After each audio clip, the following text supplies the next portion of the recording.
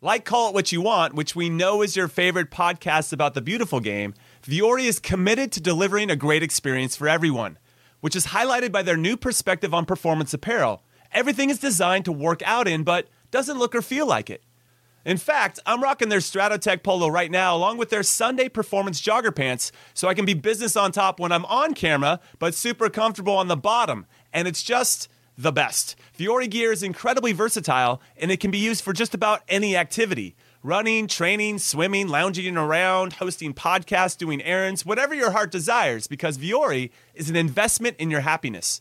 And for our listeners, they are offering 20% off your first purchase. So go get yourself some of the most comfortable and versatile clothing on the planet at vuori.com/callit. That's VUORI.com/callit. Not only will you receive 20% off your first purchase, but enjoy free shipping on any U.S. orders over $75 and free returns. Go to vuori.com/callit and discover the versatility of Vuori clothing. Robert Half research indicates 9 out of 10 hiring managers are having difficulty hiring. If you have open roles, chances are you're feeling this too. That's why you need Robert Half. Our specialized recruiting professionals engage with our proprietary AI to connect businesses of all sizes with highly skilled talent in finance and accounting, technology, marketing and creative, legal, and administrative and customer support. At Robert Half, we know talent. Visit roberthalf.com today.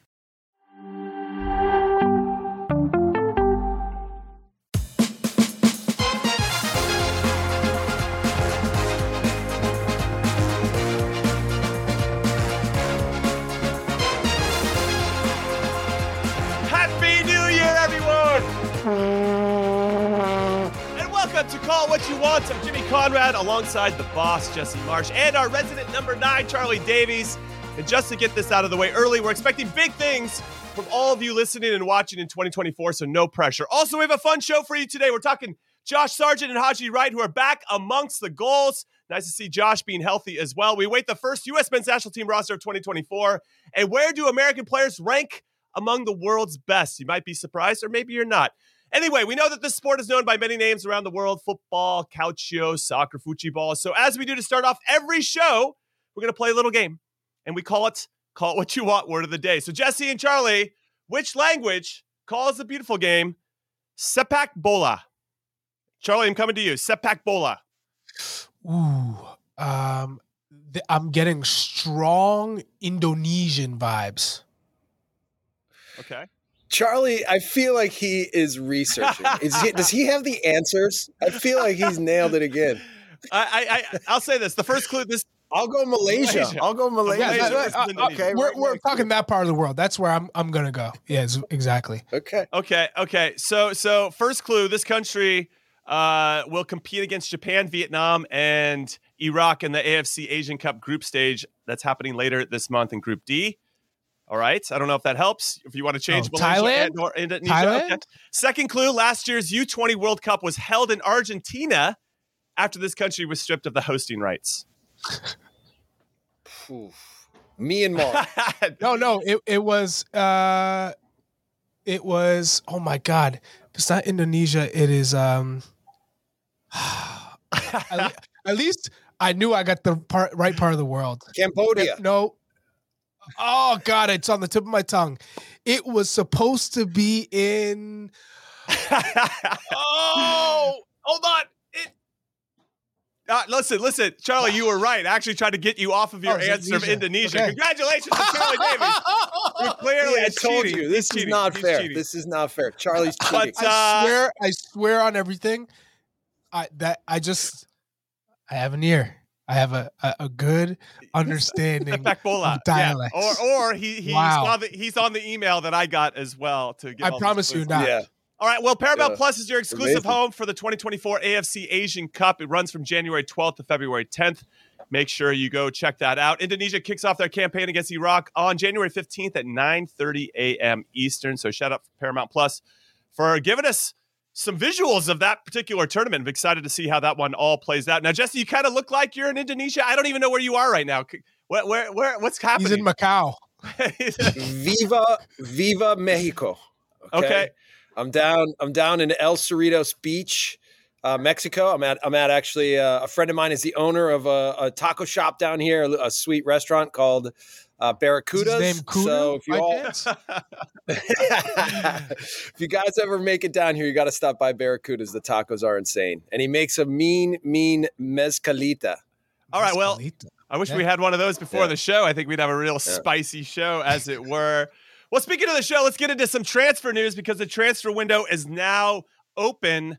And apparently, Tom Bogert from The Athletic is reporting that Miles Robinson, 26-year-old center back from Atlanta United, who has 27 caps for the U.S. men's national team and made 150 appearances for Atlanta United, is now making a move to FC Cincinnati. He's staying in MLS. So, Jesse, I'm coming to you. Are you a bit surprised that Miles is staying domestic?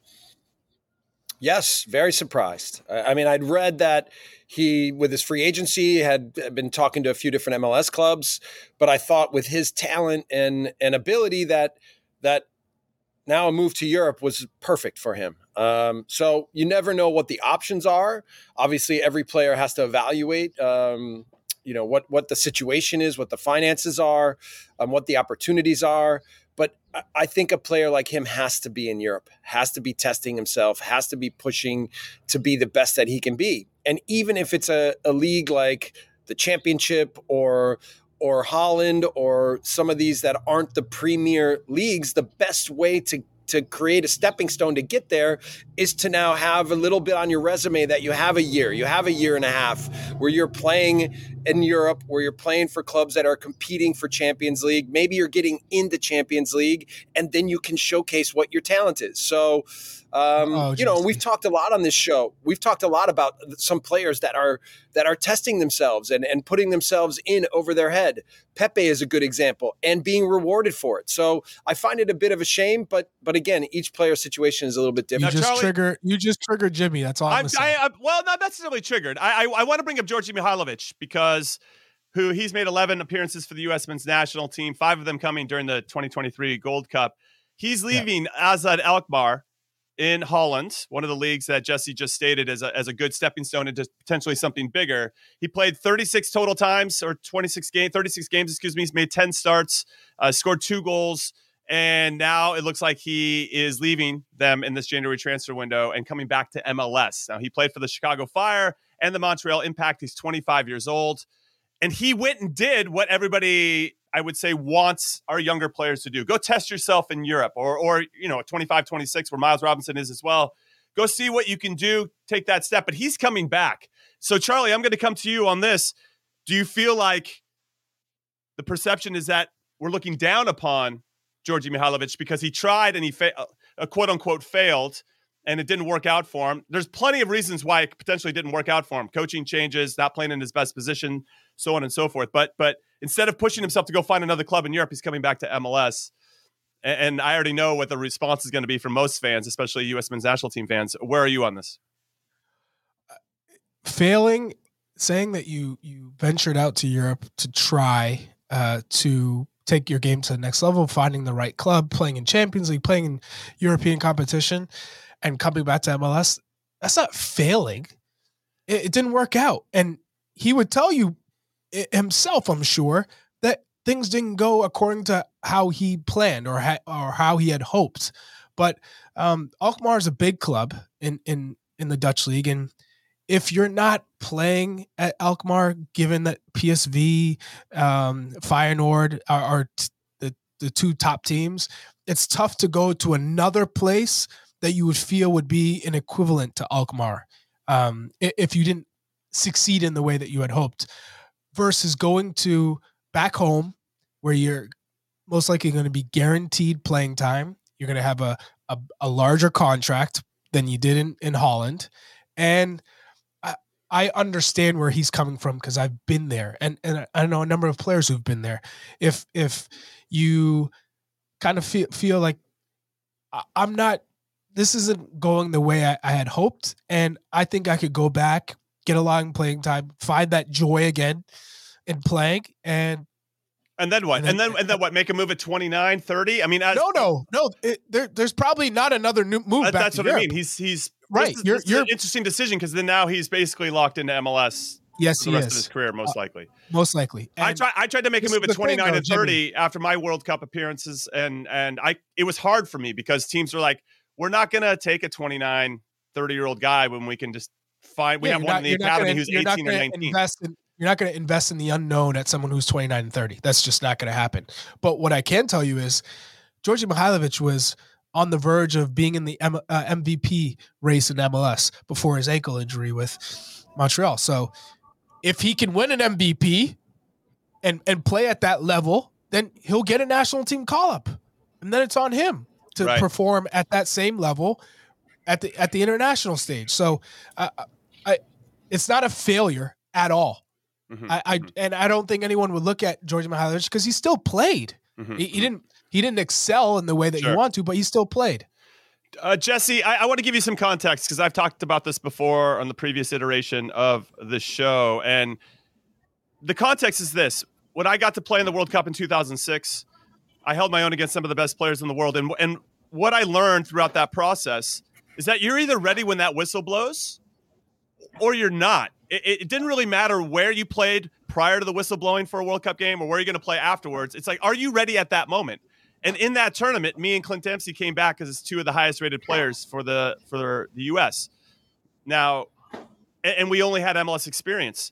So I'm a little bit torn because I'm probably not the right person to talk about MLS versus Europe. I, of course, would have loved to have gone over there, and I had something fall through with Hanover and Steve Cherundolo, who was pushing really hard for me behind the scenes to get over to the Bundesliga, which I thought would have been a great league for me and to maybe see out my last 4 or 5 years and maybe come back afterwards. But I ultimately plied my trade in MLS, and I thought I made the most of it. But from a coaching perspective and putting your coaching hat on, which I don't think you ever take off at this point because I think you're way past being a player, how do you evaluate Mihailovic and Miles Robinson do you see it as they're not ready for the adversity? Do you see it as them being soft? I'm just throwing these out there as kind of perceptions. Not necessarily it's real, but don't forget finances. Finances come into it, of course, too. Yeah, I mean, let's take the finances and put it as the last category, right? Because I think it should be. It should be more about how do you maximize your potential in your career. I think that Djordje Mihailovic and Miles Robinson are different because I think Miles Robinson's potential is actually higher than Djordje's. And it's not that Djordje's a good player, right? And he has big potential. He's still young. I love that he went over there, and I thought the move to AZ was a great move. So I'm a little bit surprised that it's ended abruptly at this point. I would have thought that the club would have taken more time to invest in him, especially with his age and his profile. Is it a failure? No, I absolutely don't think it's a failure. I think that he went there. He tried his best to apply himself. He had opportunities to play. I saw one match that he played, and he didn't stick out either way. I thought he fit in the game fine, but he didn't make an imprint. And obviously, when you're an attacking player, those are you need to find ways to score goals, to get assists, to have impacts on games, which makes it a little bit more difficult in some ways to establish yourself at clubs in Europe than maybe if you're a defender or a defensive midfielder or a position like this. Coming back, if I were part of his team, I would encourage him to stay in Europe and see if he could find something else. And maybe it's a league like Austria. Maybe it's a league like Denmark. Maybe it's a second Bundesliga. Maybe it's a championship. Maybe it's something like this where he still tries to establish himself, continues to be outside of his comfort zone, and see if he can grow within the European system and then find other opportunities to go to bigger clubs down the road. Do you say that thinking that MLS will always be there? Right. Yes, absolutely. Absolutely. And it's not bad. I mean, we know MLS is growing and we know it's a competitive league and we know that players are still developing here. But if you've got your foot in the door in Europe, stay. Keep going, man. Don't give up. Like, this happens in life. Like, you have steps backwards. The development paths aren't always just taking off in an easy way. You have to fight for everything. So, and by the way, you establish character, you establish grit, you establish ability to understand what it takes to be successful. And this is not just football. This is life, right? So, okay, coming back, I would encourage him to try to stay, but who knows what his opportunities are. yes, you're right. Then you have to, if at the end everything seems even or you're not so sure and the finances come in and it makes sense to come back to MLS and you feel like you're going to be the focal point of something, then maybe you should consider that. But again, I'm not a European snob about football, but if you want to really challenge yourself, right? The fact is you have to get out of your comfort zone. You have to go to places where you're in over your head. You have to feel like, man, every day this is so hard and I have to fight for everything. And when you succeed, the feeling is incredible, right? So yeah, that's again, this is for me with Miles as well. Like, why not? Why not? Mm-hmm. Can always come back to Cincinnati in a year, just like Jordy is right now. Go for it, man. I think like shoot for the stars and see what happens. I want Jesse to be my life coach. That's what I want. Jesse, I think it just comes down to timing, right?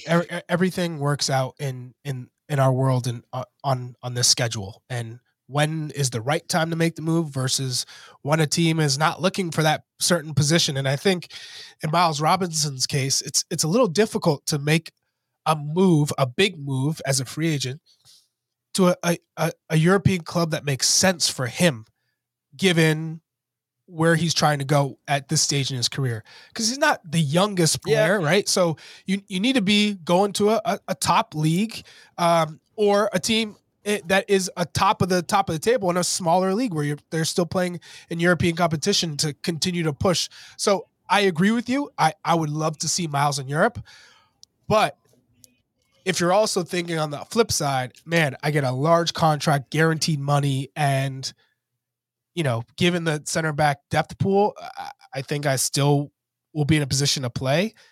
That no one's really going to push me out if I'm playing consistently with Cincinnati and we're winning, which they still have an incredible team in MLS. I think he's in a good position. And Jimmy, to go back to your original point of you and Clint playing in the 2006 World Cup, I know you could argue, hey, the Saudi Arabian team, most of them played domestically and they beat Argentina, who were the eventual World Cup champions. And there was a good amount of players who had solid World Cups throughout the whole group stage for Saudi Arabia. But does that mean they should only play in Saudi Arabia if they want to maximize their potential? It's like, no. Same with Kylian Mbappe on the opposite end of the spectrum. Guy scores a hat trick in a World Cup final. But are people thinking he should stay at PSG for the rest of his career? No. You got to leave France. Finances. Go to La Liga. Go to the English Premier League and play tough competition week in and week out. And that's how you continue to fulfill your potential, by getting pushed every single week. And I think it's similar to Americans who are playing in Major League Soccer who are super talented. It's go out where nothing is guaranteed. Every week you have to earn your spot. It just gives you that a little bit of texture that you're missing if you just stay in MLS and you're going to play every week. When you don't have to, look over your shoulder. You're not getting pressure from a coach or from the crowd because of relegation or European places. There's just an added fuel to your development when you're playing with those type of stakes on the line. And I think Christian Pulisic is a great example. Dortmund goes to Chelsea. Expectations are here. Not playing. Feels like he should. I think we all think, watching him play, that he should be getting more minutes given what he's done on the pitch. Not happening. Goes to Milan, a new challenge. Could have easily come back to MLS. Could have easily taken a crazy salary over 5-6 years guaranteed, but wants to keep pushing because I think in his mind, he wants to be world class. And the only way that's going to happen is if he goes to these clubs and plays and proves it every single day. I really hope that Kylian Mbappe. No, I appreciate that. I really hope that Kylian Mbappe blows everyone's mind by saying he's going to come to MLS to challenge himself. That would be awesome. All right, two more bits of news. Jadon Sancho, who's been an outcast for Erik ten Hag at Manchester United, looks like he might be going to back to Borussia Dortmund on loan. He's only 23 years old. He played 137 games for the Black and Yellow, and he had 50 goals and 64 assists. It's pretty good over that time. And we wonder now, from our perspective, how that impacts Gio Reyna. But it looks like if Sancho comes in, Daniel Malen might be on the move, so maybe it doesn't impact Reyna at all. I guess we'll have to wait and see, but I know that Sancho and Reyna had a good relationship. One other thing And Jesse, blink twice. But we know that Wayne Rooney got fired for Birmingham, and so we're wondering if Tom Brady's going to give you a call here soon. Just blink twice if that's a yes or a no. He can't. There's no blinking. He can't confirm or deny anything at this moment. All right, we're going to take our first break of Call It What You Want. When we come back, we're talking Americans abroad from the weekend after this. Don't go anywhere. Mother's Day is around the corner. Find the perfect gift for the mom in your life with a stunning piece of jewelry from Blue Nile. From timeless pearls to dazzling gemstones, Blue Nile has something she'll adore. Need it fast? Most items can ship overnight. Plus, enjoy guaranteed free shipping and returns. Don't miss our special Mother's Day deals. Save big on the season's most beautiful trends. For a limited time, get up to 50% off by going to BlueNile.com. That's BlueNile.com. Welcome back to Call It What You Want. I'm Jimmy Conrad alongside Charlie Davis and Jesse Marsh, and we're doing a little Americans abroad. What do the guys get up to from our player pool this past week/weekend? Now, we want to say that we're recording this before Celta de Vigo plays Real Betis, which could be a potential Luca de la Torre versus Johnny Cardoso showdown. Hopefully, they both get to play. That would be pretty sweet.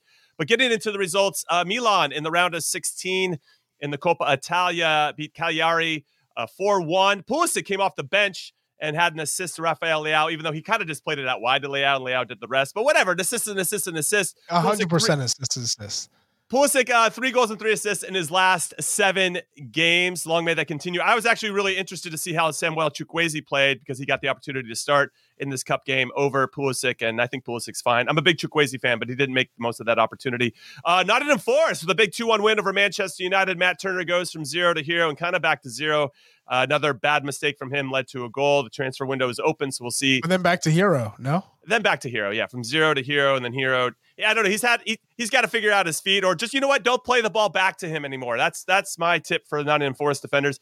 Juve beat Roma 1-0. Starts for Weah and McKinney right next to each other. That was pretty sweet. Middlesbrough losing 3-1 at home and to Coventry. And Coventry, Haji's Wright scores in back-to-back games. He also scored in the 2-2 draw versus Swansea. And then Norwich 1-1 versus Southampton. Josh Sargent is back and healthy, and he scores the game-tying goal in that one. So, boys, I'm going to get to you guys. Jesse, I'm coming to you first. Which player abroad really stood out for you this past week? Well, I always feel like we're covering sort of the higher end of the players, and it's good to, I think, include some of the other players that are establishing themselves at different places. So Haji Wright, right, at Coventry has actually had a good season, and he scored a goal that is actually one of these goals that's going in, and then he kind of stole it. So it's maybe not the best goal to talk about, but the fact that he scored 6 goals in 12 games, I think it's time to talk a little bit about some of his performances. And Haji's one of these players, a little bit like Tim Weah, that can play in different spots. And even if I go back, I first saw him when we met Tyler Adams, when he was with the U17s down in Bradenton. Tyler was 15 at the time, and Haji was the striker. So Haji, for me, is still in his best spot, probably a striker, but he has flexibility to his game. And I thought back then that he had big potential to be a big player in the U.S. system. And he's kind of sort of wavered through Europe and been at different clubs and done okay, but not really established himself anywhere. Maybe looking back, it might have been better for him to go to MLS for a couple of years to kind of try to really establish himself and get himself moving forward, and then seek out a transfer to a European club. Nonetheless, he's still young. And they've been playing him mostly on the left. And when he likes to come in on his right foot, and he's scored goals by putting it in the opposite corner. Sometimes he scored goals from picking up rebounds and being clever in the box. But he's big, he's strong, he's fast, he's clever, he's good with the ball. He has all the tools to be a great player. And hopefully he can continue on this path in Coventry, and then maybe find a way to either help Coventry push themselves in the championship and maybe get into a playoff spot, or then catch the eye of some other clubs that are a little bit bigger in England and maybe have a chance to play in the Prem. Yeah, that would be exciting. Long may that continue, this run that he's on. 3 goals and 3 assists in his last 6 games. Charlie, who stood out for you? We always talk about, like Jesse said, the top guys of the echelon, up the upper echelon, but one guy that has kind of gone silent a little bit is Tim Weah. So, due to injury, But he's 1,000% upper echelon. But okay, keep going. But he's been not a non-talking. Charlie's going out on a limb. He's going out on a limb. I really am, because he's been a non-talking point for a while. I mean, he's been injured since October 29th, like the end of October or something like that. So he had a hamstring injury. He was back. He's played past couple of weeks, but last match against Roma, he played 90 minutes. And we know how important he is to the success of the U.S. men's national team, just because he has that pace, that kind of like burst that not many players have in our pool. So in terms of stretching back lines, and we know he's playing as a right wing back, and he played right back and left back for Lille before moving to Juve. So he's kind of got this all around quality in terms of he can play either wing, either side, whatever's asked of him. You can depend. He's consistent. And so I love the fact that he's back on the pitch. He's healthy, played a full 90 against a tough Roma side. They got the win 1-0, but he's going to be very important to the success of the U.S. men's national team moving forward. Yeah, producer Ivis coming up with a great stat. He was 7 for 7 in his passing in the final third versus Roma. So shout out to Timo Weah and making good soccer decisions under pressure. Yes. All right, so for me, I'm going to go with Josh Sargent. Guy hasn't played, and I don't know. We're talking Timo Weah not playing since October. Sargent hasn't played since August. Well, this is his second game back, and he gets his goal against Southampton. And what I really love about Sargent is his ability to change his speed in tight spaces. And I think he's done much better job of that as he's continued to evolve as a player.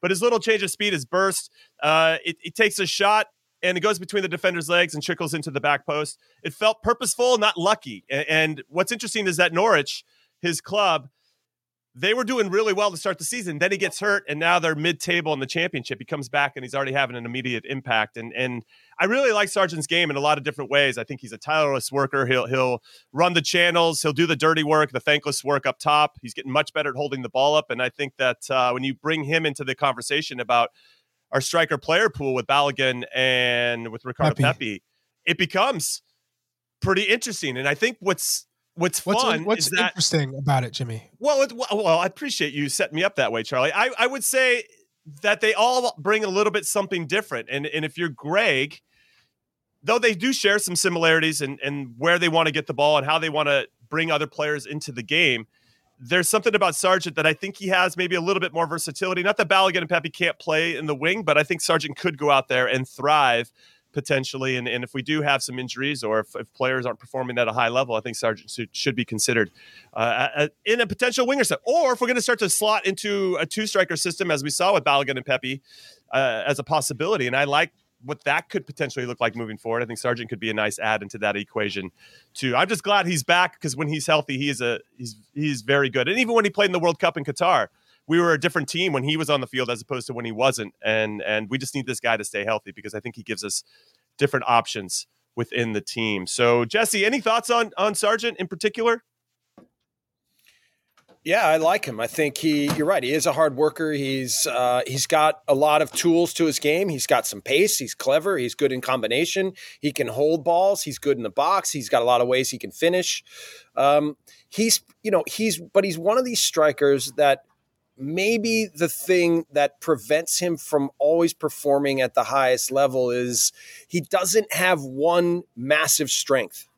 Like most strikers need to be really fast, really strong, good in the air, clever 1v1. You need some kind of quality. And what Sargent winds up doing is he's a good all-around striker, and then he can be clever in the box. And that can be enough. That can be enough to be an effective striker at a high level. But he's got to maximize then his ability to sniff out plays and score easy goals, which again, we all know, go Inzaghi. You can go down the list of strikers that this was the way that they played.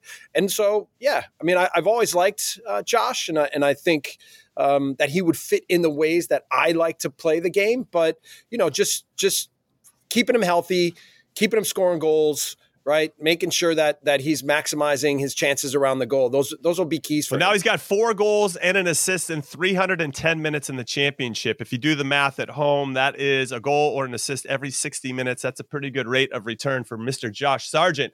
So we'll see how he continues to perform for Norwich as they try to work their way back up into the table and potentially into a playoff spot so they can get back into the Premier League as well. All right, some notable weekend fixtures coming up for everybody. We got Fulham versus Rotherham in the FA Cup.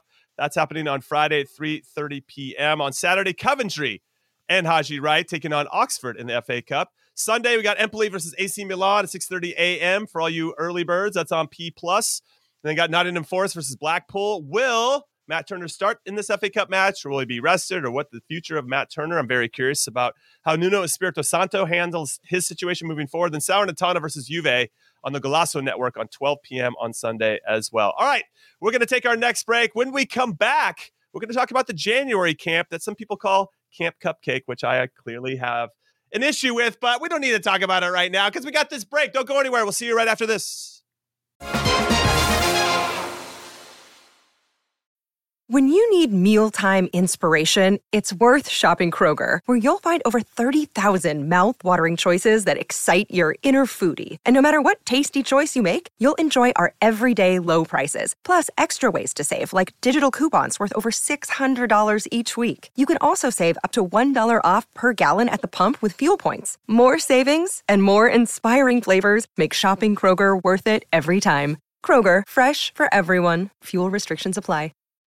Welcome back to Call It What You Want. I'm Jimmy alongside Jesse and Charlie, and we're going to talk a little January camp because there are some haters out there that don't like this camp. Like, it's just for MLS guys. It's just for guys that aren't playing much in Europe. And I actually think it's a really vital camp because you get an opportunity to see the deeper part of our player pool and who can emerge from the pack to potentially push into the first team. And I was one of those players. So I saw a lot of value in it. Jesse, I know you were part of a couple of January camps, as were you, Charlie.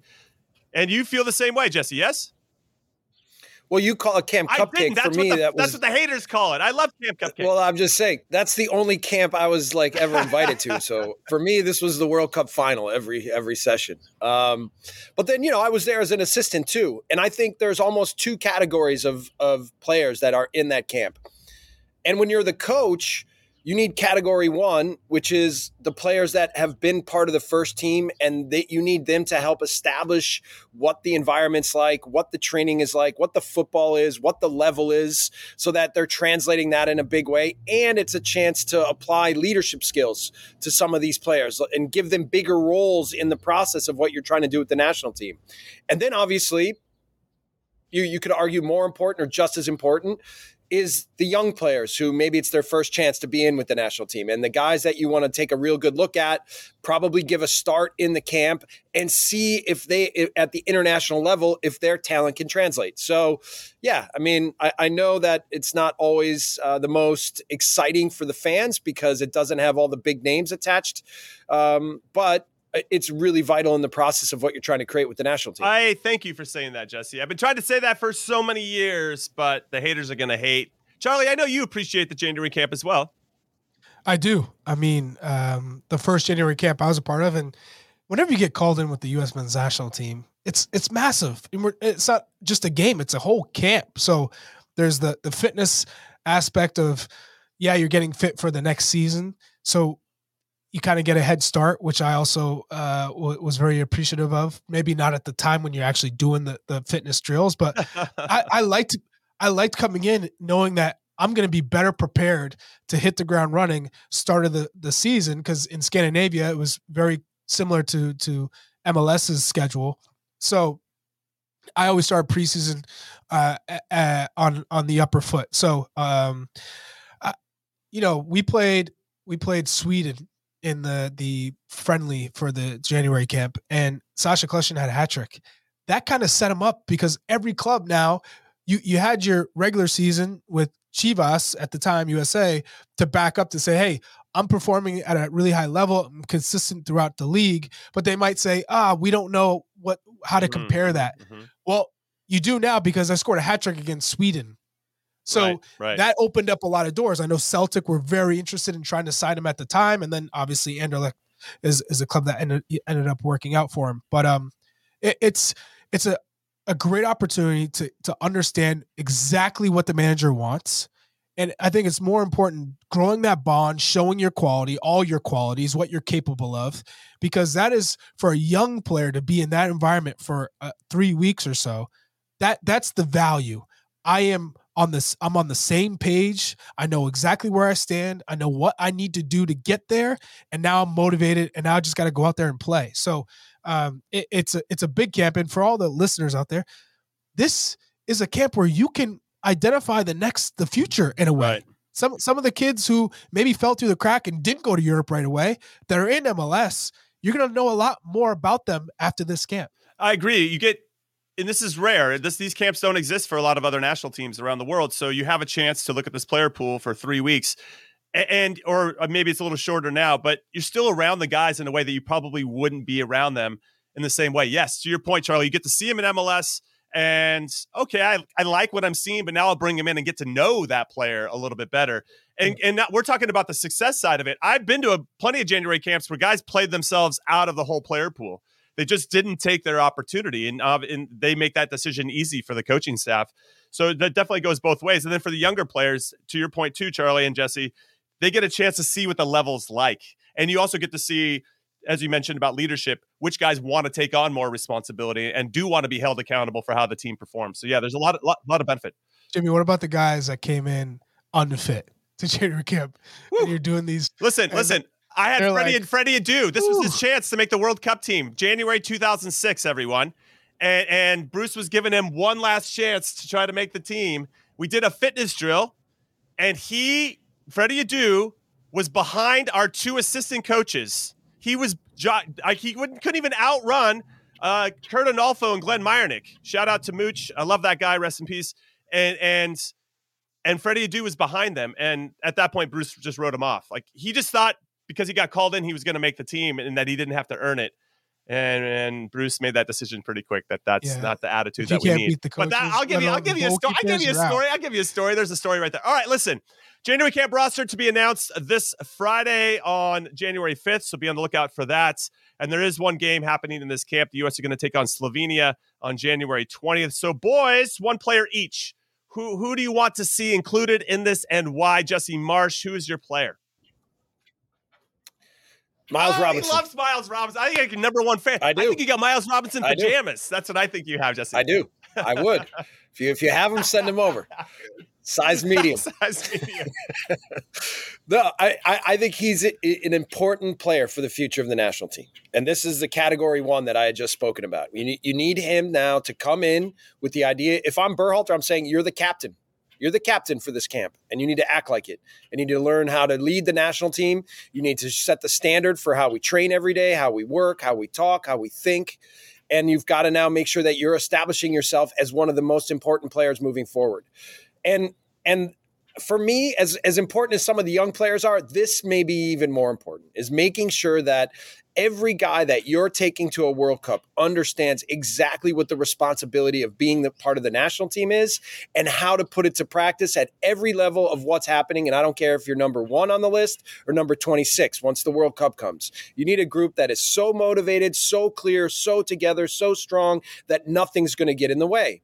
And so how do you do that? This is the process over years of creating standards of now the expectations for what it takes to be really successful, to be winners, to now and then when it's the toughest moments in the biggest games, make sure that every guy is ready to do whatever it takes. And by the way, that's the fun of the frickin' national team. That's what it should be. You're wearing the frickin' colors and the crest, and you should feel like in every way you'll do whatever it takes to make sure that your country's successful. So that's the way I look at this right now for Miles Robinson. And of course, there's some young guys that you guys will touch on that I think are going to be important to see what their level's at. But for me, Miles Robinson now needs to step up and take a major role. Jesse Marsh, motivational speaker, everybody. You can hire him at jessemarsh.com. That was an awesome. I'm like pumped up. I want to run through a wall and put on the red, white, and blue again. Charlie, how about you? Who's your player to choose for this camp? The player that I most want to see in this January camp is Diego Luna, because we saw just how good he was at the Under-20 World Cup. He was the best player. And what stood out to me is he's a kind of a different player. He has a different player profile than most players in the pool in terms of I was talking about it with Nigel Rio Coker this morning on Morning Footy. He's kind of in the mold of like a Griezmann, a Dybala. He's not really your prototypical winger bombing down the field. He's not like a straight up inverted winger, although he could play that. So he comes inside. He's good in tight spaces. He scored 4 goals in his last 5 matches in MLS this past season. I just think he has a gift, and so the fact that he can play in tight spaces combined, he's not afraid, he's not shy of taking players 1v1, creating his own shot, creating for others, combining. He has something special, and so that's one player I really want to see in this group and see how much he can be pushed and if he's ready for the international stage with the men. Charlie, he's going to be a big part of the Olympic team, I think. I've been Diego Luna's #1 fan, like Jesse is with Miles, for forever, and you took my pick, and I'm a little bitter about it. You got there first. I love Diego Luna. He's cute as a button, and he knows how to pull the strings. He can help you in so many different ways. My issue, though, is with regard to Greg and the system. Will he allow a player that has to find those pockets of space to influence the game? Because sometimes we might just bypass that player. We're maybe lacking patience, or maybe we're too much in a hurry. There now. I get it. No, he's adapted accordingly. I understand. Yeah. I agree. But I don't know. I'm a big Diego Luna fan, and I hope he gets the opportunity. But I'm going to go with Josh Winder. Now, Josh Winder, everybody, left Louisville City in the USL, went over to Benfica, and really hyped 18-year-old center back. Guy's disappeared. I don't even know. Like, he played in the UEFA Youth League a couple times for Benfica. He played for the U23s a couple times, and he hasn't seen the field or been on any teams. I don't think he's hurt, and I want to know what happened to Josh Winder. So I think this is a perfect time to bring him back into camp. If you can work something out with Benfica, get him. Sometimes we've used national team camps when Christian Pulisic wasn't playing well, and obviously he's a big name. You're always going to bring him in. But to kind of get him going again, get his confidence going, making him be around his friends, which always helps too. So Josh, bring him back in, see where he is mentally and emotionally. Can you get his form back up and then understand what's happening at Benfica? I'm sure the appropriate people know what's going on, but I'm kind of curious, and this could be a good opportunity to be around a Miles Robinson, to be around some older players that have been through what he's been through and can maybe share some of their experiences to get him back going in the right direction. Because I don't know what happened to him, but I was really high on his potential, and we have yet to see it get realized. That said, he's very young, and I'm sure he's going to learn a ton from probably getting that Mike Tyson quote, everybody has a plan until they get punched in the face. It looks like he's getting punched in the face with some adversity, and how will he respond to that? It's obviously something we're very curious about. But I like Josh Winder, and I'd like to see a couple of our young players in this camp mix in with some of our older players and get a result against Slovenia. But I mean, I think he's got to earn it. That's true. Yeah. Sure. That's true. You can't just hand him a national team camp because he's not playing at Benfica. Well, no, I get that. But isn't that an opportunity where, I don't know. I don't know all the details, but the January camp feels like the camp where you could try. Of all the camps that we have, Jesse, that the January camp feels like the one where you could extend that olive branch and just get an idea of where this kid is at. And because you're saying he would be playing if he was in MLS. So therefore, because he played at the U20 World Cup, he's super talented. He opted to go test himself at Benfica. It didn't work out, but the talent's there. You see him part of the project, or you hope that he will fulfill that potential, and you want him part of the project, so you call him in just to see where he is. Because he was called in April. He was called into the U.S. men's national team camp. So, it's not that you haven't seen him before. You know what he's capable of. Yeah. Either you see that, hey, he has the qualities to be a top center back in this pool, or you're like, no, he's got to be playing consistently because I haven't seen it. So it's one or the other. Now, Jesse, if you were the national team coach, I mean, don't you maybe potentially set aside 1 or 2 slots to see like a Christopher Lund or these players that were calling in just to see how they would interact with the group or to be around the player pool? Yeah, I think so. I mean, it is great to have some younger guys and to see, do they have potential? I mean, I remember, Charlie, even this is when I was a player, but you and I were in a January camp, and this was when you were really young, and I think it was Lee Wynn's first January camp or first camp with the national team. And of course, when you have high potential players, but at the same time, you were already playing matches, and so was Lee. Right. And so it wasn't like they were pulling him from the abyss. Right. It's still got to be that you're seeing players and watching them at the different clubs and levels that they're playing at. And you see something that catches your eye and you say, yeah, okay, there's potential there. So, yeah, I mean, I think it works. It works on both levels. Obviously there's potential, but you also have to earn it. No, I agree. I think that performing well helps, and playing helps no matter what level you're at, just to showcase what you're talking about. So I'll walk back what I said. It's the accountability part, right? So it's everyone knows you get into a camp by how you perform, right? It's not just a popularity contest or whatnot. That the national team has always been who's in form, who's earned a call up versus, hey, this guy's not playing at all, but we're just going to keep calling him up. Yeah, that's a dangerous precedent, I guess, if you start calling guys in that didn't deserve it. So conversation for another time. We're going to take our next break here at Call It What You Want. When we come back, we're going to discuss the absence of U.S. men's national team players on the Guardian's top 100 best footballers of 2023. You're not going to want to miss this, so do not go anywhere. Another day is here, and you're ready for it. What to wear? Check. Breakfast, lunch, and dinner? Check. Planning for what's next and how to save for it? That's where Bank of America can help. For your financial to-dos, Bank of America has experts ready to help get you closer to your goals. Get started at one of our local financial centers or 24/7 in our mobile banking app. Find a location near you at bankofamerica.com/talktous. What would you like the power to do? Mobile banking requires downloading the app and is only available for select devices. Message and data rates may apply. Bank of America NA, member FDIC. So really and truly, you got to put more pressure on these players to say, perform, do what you do. But the biggest thing is stay available. Because every time we talk about US players, they're always injured, they're this, they're that. So if I dare call them soft, I'm a bad guy, right? Yeah. Calling players soft. What's Nigel Reo-Coker doing?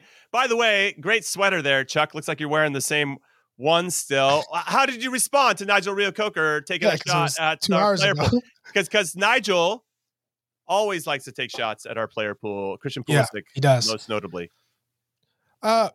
Basically, I said, I mean, that works for England. It works for France. It works for every country in the world. You gotta be healthy. You gotta be on the pitch to make an impact. So, you looked at Gio Reyna for a while and Christian Pulisic, Tyler Adams. These are big players for our pool, and they were injured the past couple of seasons. So Tyler Adams is still dealing with his hamstring now. You have Gio Reyna, who had a broken bone from Nations League, but before that it was a lot of muscular issues. And Christian, same thing, who's been in and out during his Chelsea spell, at least with injury. So Christian's back playing. He's consistent. He's available. That's all I got to say. Gio, he's available, but he's not playing. And for our player pool, it's not that we don't have the deepest player pools like some of these other countries. We have a pool, and these guys are in good positions. We see Weston McKennie, what he's doing at Juve right now is incredible. The fitness, the amount of ground he covers, but the more tactical discipline that he's exhibiting this year, I think has been fantastic, because to play it for Allegri, you have to know your defensive principles. If you don't play his way, you're not playing. He's adapted. So that's good to see. Timothy Weah had dealt with a little bit of an injury, but now he's back. So now we have our guys back healthy, just waiting on Tyler Adams. I think he's the last one. And I mean, they're all over in Europe because they chose the hard way. So I don't want to hear they're not tough enough. No, that's gone. Look at Jesse. Okay, Jesse well, again. Jesse could be taking the easy route too, and take a number of these MLS jobs that would be dying to have him. And he's like, he's waiting. You know what? I'm waiting to coach in Europe. I'm in Europe because I want to be the best coach I can possibly be and coach at the highest level and break down these barriers and do it. So that's the type of stuff I respect. Well, from what I understand, I'm going to pretend Jesse isn't here. He's just waiting for Chivas USA to be resurrected so he could just coach them. Absolutely. That would be amazing. Bring everybody back. Question, Brad Guzan. Bring everybody back. That's what we want. So the big topic here for us on this part of the show is, has our golden generation fallen behind because we don't have anyone on the top 100 footballers for 2023 for the Guardian? Should we be worried, Jesse Marsh, or I'm not that worried. How many did we have in 2010 or 2014? Top 100. What am I? Tell you zero. Wikipedia? I don't know. I would tell you zero is my thing. Yeah, I mean, if we're being honest with ourselves, and we were each to make a top 100 list, we wouldn't put an American on there right now. So I don't. You don't think Christian Pulisic right there though? I mean, he'd be the player that would be on the cusp. And if you went on Tyler's performances at Leeds, then maybe he would as well. But in reality, the top 100 players, just take the top best clubs in the world and take their lineups. Right. And none of our players are playing at the top 10 clubs in the world. And when they have been at the top 10 clubs in the world, they're usually on the bench. So it's not an indictment necessarily on where we are with this player pool. It's more, what kind of performances are we getting out of our best players? Obviously, it's unfortunate that we have some injuries and some injury problems. But we want our players to go to Europe. We want them to challenge themselves. We want them to be in over their heads. I think that one of the things about our players is they're so built to fight and run and do whatever they can to establish themselves in every training session, in every game, that sometimes they're a little overzealous and don't always manage themselves professionally so that they can get the best performances out of matches. Tyler Adams is a good example of that. Like when I was at Leipzig, Tyler Adams was by far the hardest trainer, or the player that would train the hardest every day. And there were some days where I would say to him, not that he needed to go easy, but he needed to calculate based on what was happening in the week and where he was, what was best for him to get the maximum potential out of what he could deliver on match day. So there's a balance in there. I mean, a big thing that you'll hear in Europe is that he doesn't train well. Right. But that those players also, the reason they're always in the lineup is because they perform on match day and they know how to manage themselves. Americans right now, they don't always have that liberty. Right. They don't always have that a bit, that the leeway within a team to say, yeah, I'm not going to train that hard today because I know I'm going to play on the weekend.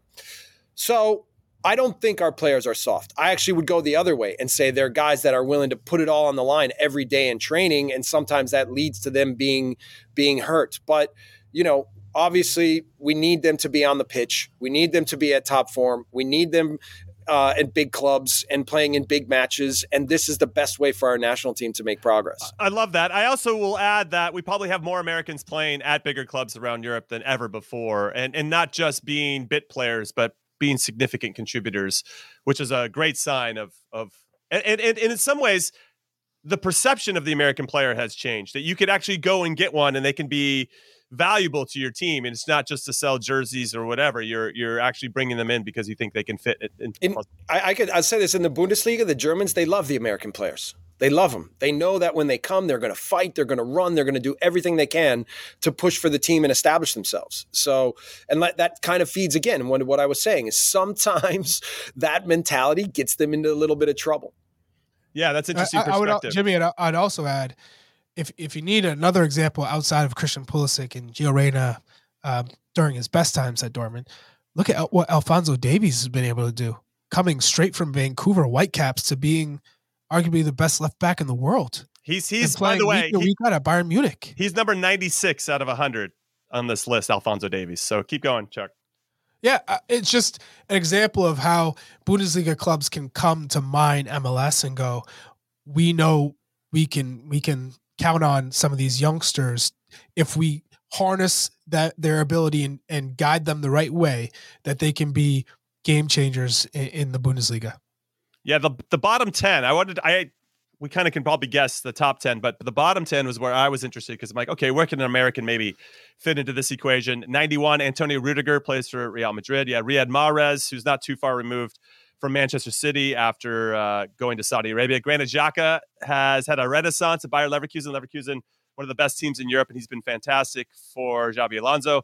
Marcelo Brozovic played at Inter Milan, now plays in Saudi Arabia. Theo Hernandez, 95. Alphonso Davies, 96. Denzel Dumfries, 97. Ollie Watkins from Villa, 98. Warren Zaire-Emery, the youngster from PSG, 99. He's fantastic. Then Marcus Thuram is 100. And I bet you he'd be like, dude, 100? I'm pretty good. And he's very good for Inter as well. So when you think about those names, Jesse, you think it kind of, you can understand where it might be a little bit harder for our guys to pop in. Now, if Christian had been healthy and continued to play at a high level like he's playing right now at AC Milan for the whole 2023, then I think we're having a different conversation about where Pulisic fits in. Where's Rafael on that list? Let me look. But go ahead, Jesse. these are pretty good players on this list, even at the bottom half. Yeah, I mean that's why I say it's not necessarily a knock against our players. These are, when you're talking about the best players in the world, they're at a very high level. And this is the biggest thing about the Premier League is when you're standing on the sideline and you see the level of player and play at these clubs and in this league, it's not so easy to now start to just put Americans into those categories.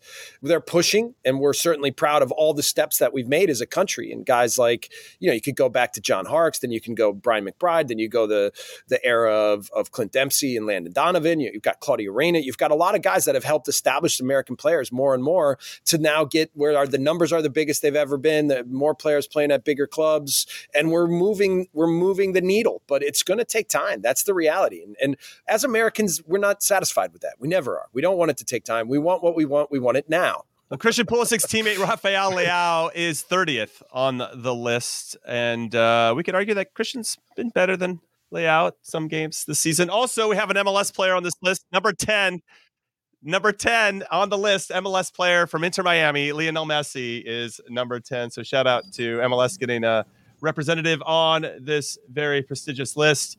But yeah, it's interesting. And I think, if anything, I hope that it inspires or motivates our guys to continue to push. Not that they need any more extra motivation to do that. But I don't know. I see Andre Onana on here at 62, and I'm like, what? So there are a couple question marks, but obviously tons and tons of talented players on this. All right, we're going to take our last break of Call It What You Want. When we come back, we're going to get into our 2024 predictions. We're going to get the crystal ball out and make some predictions. And because we're all smart and handsome, we're probably going to get all of them right. So don't go anywhere.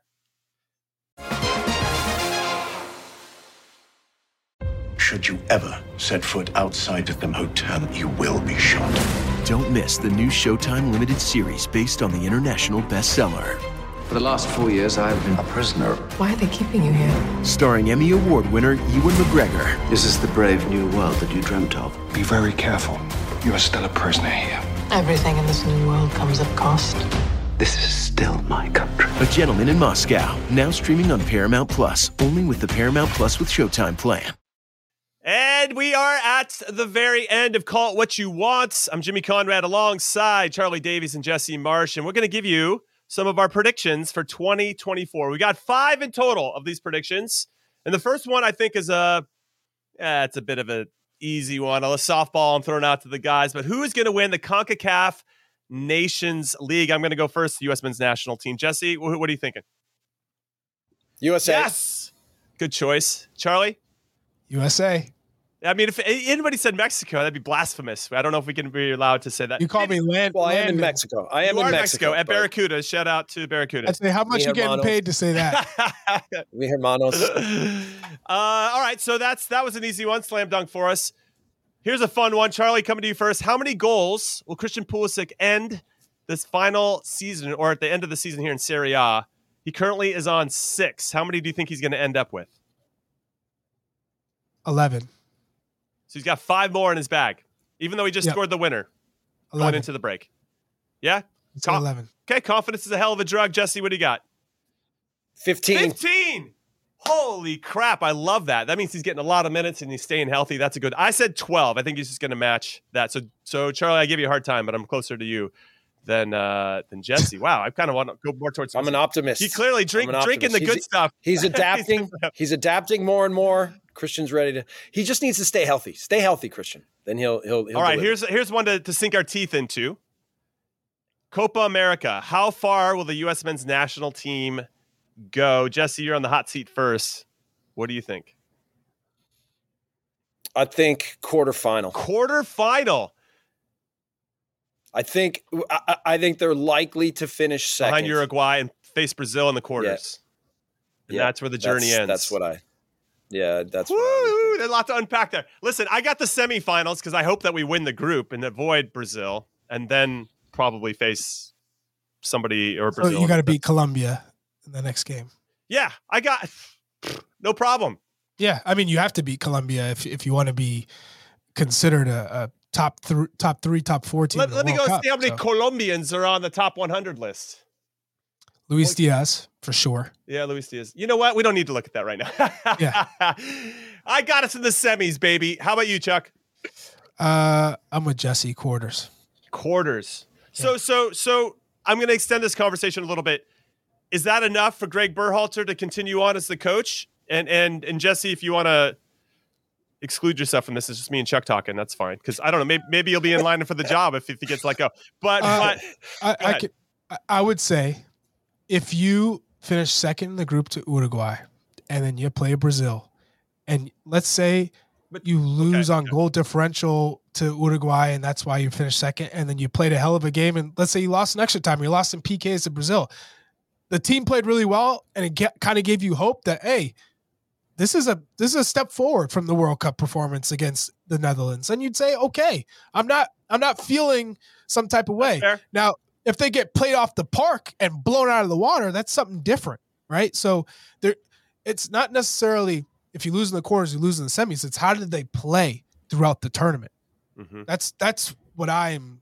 That's how I would base it. Yeah, and obviously judge on the tactics. I thought in the Holland game, in the World Cup round of 16, it felt like a little naive that we didn't solve the problems that the Dutch were presenting or what they were taking away. We didn't take advantage of what they were giving us.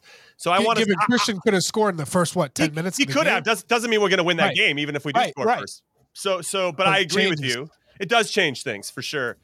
But I want to see an evolution, not only from the players, but from the coaching staff as well. And I think that needs to be taken into consideration. All right, next one. By the way, Luis Diaz is number 68 on the top 100. Is he the only Colombian? It's pretty good. I like Luis Diaz. When he's healthy, he's the only Colombian, but 68, awesome. That's strong. Awesome. Yeah, it's pretty strong. All right, Olympics. How far will our U23 team go? Jesse Marsh, what do you expect? We haven't been in the Olympics for the last two, so it's just nice to be back. But should we have expectations beyond that? I think they're out of the group. Okay. And then, I mean, these things all depend on the draw. And so without going too much into the details, like I would think that potentially they can compete in the first knockout round and then hopefully get out of that and then get into the next phase. So, but the Olympic team is never really a team. It's kind of thrown together right before the tournament. It is great that we're back in it. Absolutely. We won our team in the Olympics. But it's funny, like even when you're in Europe, the clubs do not, European nations do not consider the Olympic competition an actual football tournament. Yeah, so, I think that changes though, because this one is in Europe, in Paris, and it's not in some far-reaching part of the world. No, same. No. Well, Mbappe wants to play in it, so, I mean, they'll take under 23 players are not playing in the Olympics. That's just the reality. Okay, now we have an opportunity to bring some overage players. I mean, I remember when I was eligible to go with 2008. I think Bob Bradley took Michael Parkhurst. Well, I wasn't playing well at the time, so I understood why he took Parkhurst. And I'm a big Parkey fan because that guy reads the game unbelievably. But yeah. So is there any overage players that stand out for you, Charlie? I mean, being a part of that 2008 team, and typically I think they're not teams. We had a team because a lot of us had played together for a long time, whether it was under 20s, under 18s. So we were a tight-knit group. We had been together for a while. It felt like from U20, U23, that time in between, there was a lot of camps. We put a lot of games together. Peter Novak ended up being our coach for that. And we had a tough group. We had Japan, Netherlands, Nigeria. Nigeria went on to get the silver medal. The Netherlands, we had them up 1-0 to the 90th minute, and they scored a free kick to tie it. So we beat Japan the first game 1-0. Stu Holden scored. Sasha scored against the Netherlands. We tied 1-1, and we lost to Nigeria 2-1 because we had a player who got a red card in the first 5 minutes. So either way, I would say top in terms of guys, because you got to think about Copa America, which will be before the Olympics. Darlington Nagbe would be an overage player that I would bring to this tournament. Listen to me before you say he doesn't want to play. We're talking about an Olympics. You're not gone a long period of time, because that would be the fear from Darlington. How much time am I spending away from my family? You're talking about a captain a leader. The midfield may be a little thin, and you're planting him right in the middle as a captain, one of the three overage players who are not going to be participating in Copa America. That would make sense to me. Okay. And I'm going to throw that out there. I'm going to leave that and drop. All right. And we'll just leave it there. And anybody else that wants to chime in, they can. And thank you for listening and for all your support. Jesse, to get back to an earlier theme or a theme that kind of exists as we talk about player development, anybody that I've talked to that represented the U.S. in the Olympics always came back saying that changed their life in a positive way. They're playing games in high-pressure situations. They're representing their country. I don't see any negatives to that, whether Europe brings their best players or not. And I assume you're in agreement here, but obviously we have some other competitions to manage as a program. And by the way, I was the last guy cut from the '96 Olympics. Sorry to bring up some old, but that was at home, right? That was the Atlanta. That was the Atlanta. So sorry. It's okay. I don't mind. I'd probably, I didn't. Bruce actually said to me, "You need to make the decision either to graduate from Princeton or go to the Olympics." I said, "Okay, my decision is." I love that. So you can't turn down a Princeton graduation. Yeah, I mean, it wasn't like I was on the valedictorian list, so I needed to do everything I could. I remember watching the 2002 team in Australia, and Brad Friedel was the goalkeeper for that Olympics, and the way that team performed, I think. Yeah. 2000, sorry, you're right, 2000, good. And then Charlie, your team in China, I remember watching that, and I was of interest because of Bob, but also because of Sasha and some different players that were playing there, and I thought you guys were fantastic. So, I mean, yes, of course, I think the Olympics is an important tournament for the development of the game in our country and for the young players. Like you're saying, Charlie, when you first came in the national team, or Jimmy or whatever, the feeling of being part of the national team program, it builds confidence, and even like clubs in Europe don't always appreciate what the national team is because they just think it's taking their players away from them and the potential for injury and travel and everything else. But I know how much players grow from the feeling of being part of the national team, and that is massive for their overall development. So I love watching our team compete in the Olympics, and I'm really thankful that we're actually back in it. It's ridiculous that 3 times in a row we didn't qualify. It's outrageous. Argentina had Messi, Aguero, and Di Maria on their squad. So it gives you an idea of how important some of these competitions can be. Yeah, it's a youth tournament, but in terms of like the foundation of what it means to represent your country at the Olympics, and you're seeing all the world-class athletes, it's incredible. And Ronaldinho was one of the 3 overage players for Brazil that tournament. So Neymar. Yeah, I mean, wow. Yeah. All right, so last prediction. MLS Cup winner for 2024. I'm going to go first, and I actually sent this over to our producers before Miles Robinson announced that he's going to FC Cincinnati, but I got FC Cincinnati Supporter Shields winner. I think they're going to learn from them kind of stumbling there to win MLS Cup as well. I think they're going to figure it out, and with Miles and the team, they got a really good chance. So I've got FC Cincinnati. I assume, Jesse, that you're going to go with Colorado Rapids because breaking news, they just signed Zach Steffen in goal. I don't know. Maybe you'll go somewhere else. I don't know. Wow. I'm going with FC Cincinnati as well. Smart. I love. Listen, and Miazga, I think you have Defender of the Year in Miazga. Now you add Miles Robinson, the foundation for that attacking team to have good center backs, great, one of the best goalkeepers in the league. For me, now they have all the makings of a champion. So Pat Noonan, you've got all the tools. Don't fail. Wow. All the tools you need, my man. Set you up. Good luck, Pat, because if you don't do it, you're out. You're going to be Pat, if you don't win now, it's over. All right. So reportedly by Tom Bogert from The Athletic that Zach Steffen's going to sign with Colorado. We don't want to break news, but we're hearing. But Tom Bogert he's pretty on it. He's on it. He's on it. Charlie, MLS Cup winner. What do you got? Yeah. All right. Oh, man. LAFC have 2 open DP spots, and they just signed Hugo Lloris. Why they signed Hugo Lloris? Conversation for another podcast. Would you do that? No. Would you do that? Wait. Sign Lloris? They don't have a goalkeeper. Why wouldn't you sign him? What? I mean, it's Maxime just the Crepeau question left. You have a the best 37-year-old position goalkeeper to do who's so. going to come in on not a big salary. Why wouldn't you sign He's him? good with his feet too, I guess, if that's how you want to play. Like, yeah. All right. Listen, I'm not douding Lloris's talent. Is he a DP? He's not a DP. Okay. All right. Okay, Stop that's yelling fair. at us, That's what Charlie. I'm saying. God, jeez. Hey, I'm just trying to put in context here. Inter Miami with Leo Messi healthy and Suarez, who knows what you're going to get out of him. Those guys are going to break down by July, but it's fine. Keep going. Inter Miami. Tata Martino. I'm going to go Inter Miami. All right. I respect it. I also respect everybody listening and watching. They got to buy a back line. They need to buy a lot of things, but they've got some pieces, obviously, that could lend itself to some success, ultimately multiple competitions. Who's going to win the Open Cup this year? I'm kind of curious to see who is going to try to go for that trophy as well. But I'm calling it. The show is over.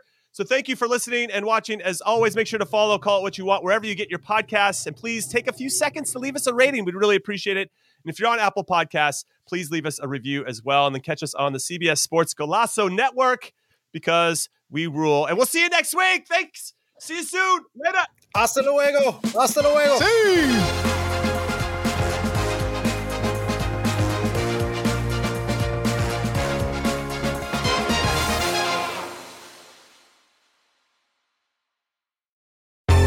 Baseball has begun, which means you need to listen to Fantasy Baseball Today in 5, part of the CBS Sports Podcast Network. Join Scott White, Chris Towers, and me, Frank Samfel, every Monday through Saturday as we deliver all of your fantasy baseball needs in just 5 minutes. We'll break down the biggest performers, news, and prospects who could make an impact this season. Make sure to download and follow on Apple Podcasts, Spotify, the Odyssey app, and everywhere else podcasts are found.